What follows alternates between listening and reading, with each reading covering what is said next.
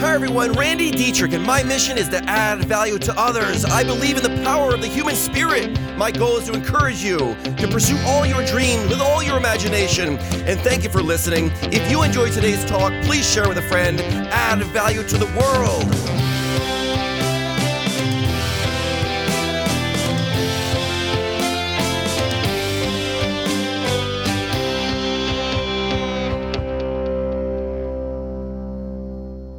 So how is it that everybody lives in the same physical world, but yet we all see the world so differently? What's that about, right? Some people live in a positive, hopeful world, while others, they live in an anxiety, fear-filled world. Today's talk is all about how we perceive the world around us. This is fun stuff, guys. It's all about the side stories we tell ourselves about what's happening to our lives. When you think about it, the way we perceive things is based upon past experiences. Your mind is searching to relate what's happening currently to what happened in the past. Some things happen in your life in the past, and your mind goes to work searching for something similar that happened to make sense of it. Our mind is constantly trying to make sense of the world around us. This causes us to have feelings and emotions. In a split moment, our mind will interpret something as positive or negative, good or bad, hopeful or dreadful. This happening, it triggers emotions. And remember, feelings and emotions are not the same thing. Emotions are physical things that happen to you, like you get goosebumps, you get sweaty palms, or your hair stands up on the back of your neck. Those are emotions. Feelings is your awareness of that happening. A lot of this research is done by Lisa Barrett, great researcher. She goes, so are emotions things that just happen to us, or do we create them? Great question. Emotions that seem to just happen to you are actually made by you. This is her argument. Lisa Barrett is very convincing that emotions are actually predictions of what's going to happen to you based upon past experiences. Powerful stuff, isn't it? Emotions are the result of your mind making sense of the world and preparing your body for what it thinks is about to happen. Here's the amazing part of all this. We are completely in control of our emotions. We are the architects of all of our experiences in life. You've heard me say it before that the prerequisite for happiness is personal accountability. We can control and we are responsible for how we perceive and experience and interpret the world around us. I believe this is why my mom used to say to me, no matter what, Randy, no matter what happens to you, always say, this is good. Always say that. Still do it today. This is good. The fact of life is this. If you can't change your situation, you're forced to change yourself.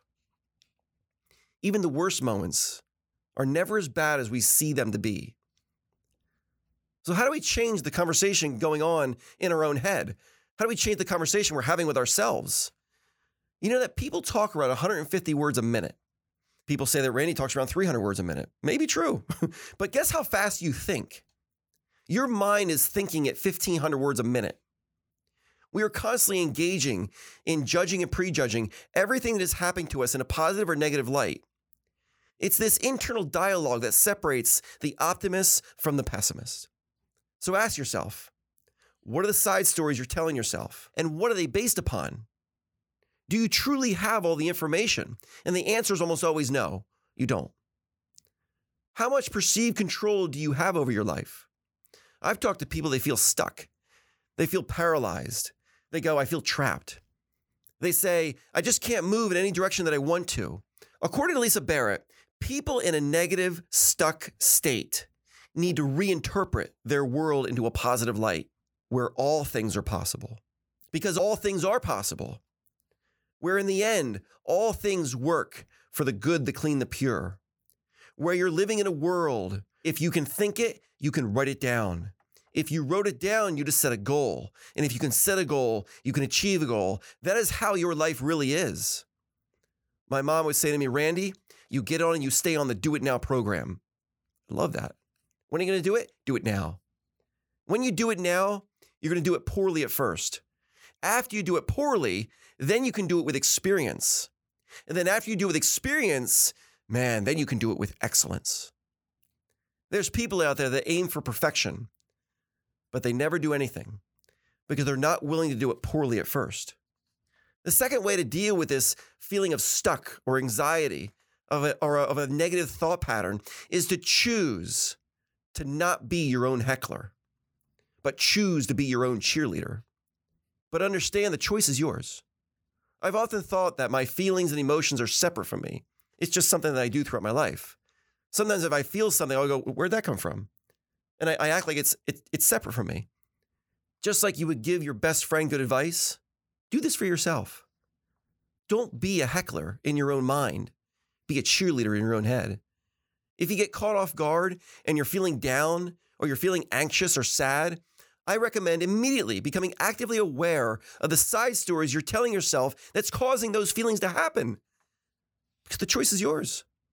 I think the key is to be aware that you may not have a past experience to create the correct emotion or feelings for your current situation. It may not be there. And if you're not assuming the very best of yourself and of all the people around you, well, this is the most fantastic opportunity for you the world has ever been given to you. I mean, this is the best opportunity ever because your whole life can change by becoming the biggest cheerleader for yourself. You can make your life hundreds of % better by simply making this one simple adjustment. And guess what it's going to cost you? Nothing. It's free. Assume the best of yourself. The choice is always yours, every moment of your life. This is the difference between people with energy and enthusiasm and hope versus people that have the life drained out of them every day. Remember, emotions is your mind guessing about the future based upon past experiences. Understanding and knowledge can change everything in your life. I love y'all.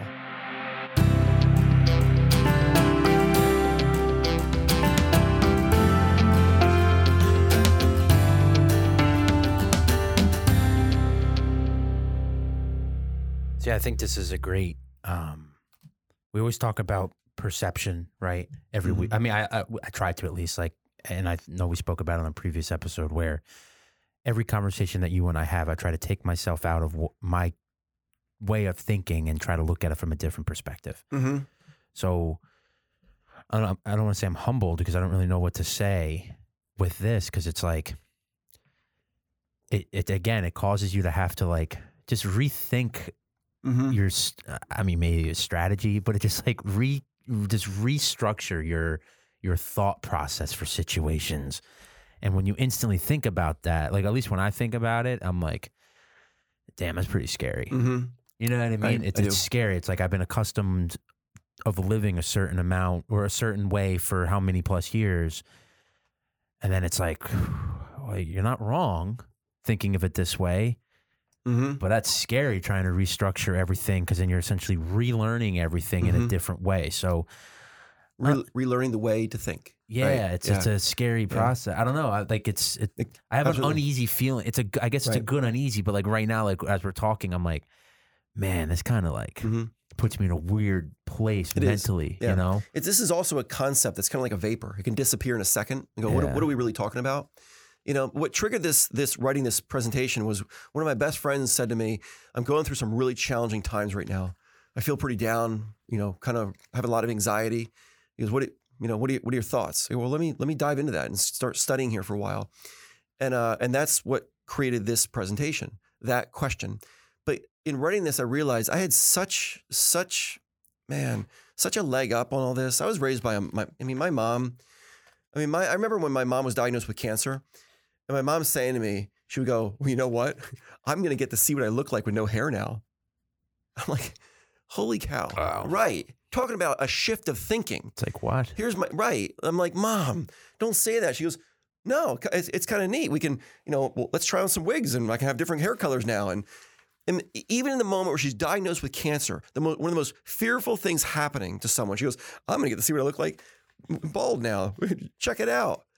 I mean, it's hard to get my head around someone that can have that positive perspective on life of you've just been given a ticket that you don't want to have, but you're going to go, I'm going to take this ticket and I'm going to draw something beautiful on it. Yeah. And that's what I'm going to see on this ticket. And my mom did that all throughout her life. My mom always had cancer. I mean, for literally since the time I was about 8 years old till my mom died about 15 years ago, mom had cancer. And I remember at the time, the ultimate lesson was the moment, the last week she was alive. I told it before. Mom's body crashed. Her heart stopped. The monitors were, it was that do-do-do-do-do-do. Mom's out.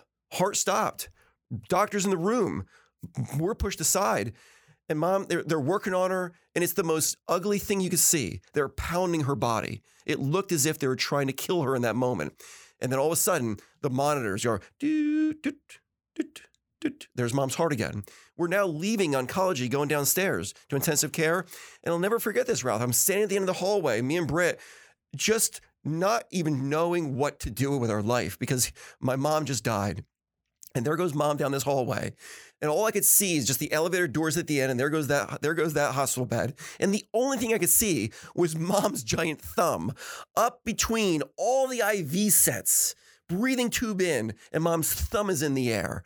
And I remember thinking to myself, oh my God, Mom, if you can hang on the joy in a moment like this, guess what? Randy has no excuse for the rest of his life.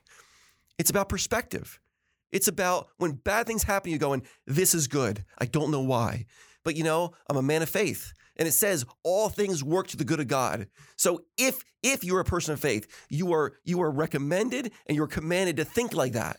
And it's our fault if we don't. This is good. This is good. No matter how bad it is, this is good. I can almost cry over it, Ralph. It's such a, I know how, God, like just your mom seemed like such a badass in that regard, dude. Like it's something. You know what I mean? When it's push comes to shove, your back's against the wall and your only thought process is like, got to make sure my boys are okay. Here's a thumbs up to let you guys know I'm good. Right. That's that's a different level of like, right. I can't even fathom it. You know what I mean? You've ever been underwater too long and you just need air so bad? Yeah. And you know how your state of mind, you're kind of dizzy and you're out of it and stuff like that? Imagine where your body is shut down for a while. And what it took in her mind to think about her boys. It's crazy. Right. No, it's crazy. It's crazy it's like, when I think about that. Yeah. I mean, and she was at a point where, there were IVs coming out of her arms and legs. Everywhere there was an IV. Breathing tube in. It was just like every monitor was hooked up to her. There were so many wires. I remember her hand pushing up through the wires to give that thumbs up. Yeah. It's really something. And that's what I meant. Like, it's such a weird, it makes you feel uneasy to transition that because in a time like that, when you're like, your body's beat right. and yet she's like, nope, like, no, it isn't right. That positive. Right. You know what I mean? It's right. That, like, guess what? I was out, I'm back and I'm better than ever. And it's like, right. God, like the amount of strength, the selflessness involved. Mm-hmm. That's why to me, when I'm saying it's uneasy, it's like, yeah, because like it's a true mentality, as you say, paradigm shift. It's a true, like, it's not about me, right? I'm the one going through something, but it's not about me anymore. It's about those around me and who it's affecting. Mm-hmm. I got to make sure that those people know that everything's good to go. It's crazy. It's such a it's impactful, right? Crazy tough. Man, I wish my mom and your mom could have gotten together and just talked. I feel like they would have. Oh, man, Mama T would have loved my mom. Right? My mom would love your mom. Yeah, right. If you've never read the book, Viktor Frankl's book, Man's Search for Meaning, this is all about that book. This is about enduring the suffering of life and what side stories are you telling yourself about your life, and a lot of life is not the reality you're living in. It's the stories you're telling yourself about your current situation. And I think that is one of the biggest things that my mom had nailed down so tight because life was challenging. We were the most poor people ever, but we were so wealthy. We were so rich with love and empathy for each other and kindness and caring. All the things that really mattered, we were so rich with it, but we were the most poor people you could ever imagine. My mom didn't even have money to put gas in the car to drive me down to the bus stop. I had to walk. And I'm not woe is Randy, but it was that serious. Like, don't turn the car on. I don't want to burn the gas because there isn't change in the little thing in the corner of the car. But wow, life was so rich. It's because the side stories my mom was telling us, wonderful. She kept it alive. It's really something. Yeah. The side stories matter more than your reality. What are you telling yourself about your current situation? Is this an opportunity for you to build character, to turn into the person you need to become to take on the next big challenge? Or is it something that's going to paralyze you and make you stuck in your life forever? That's the difference. Mm-hmm. Wow.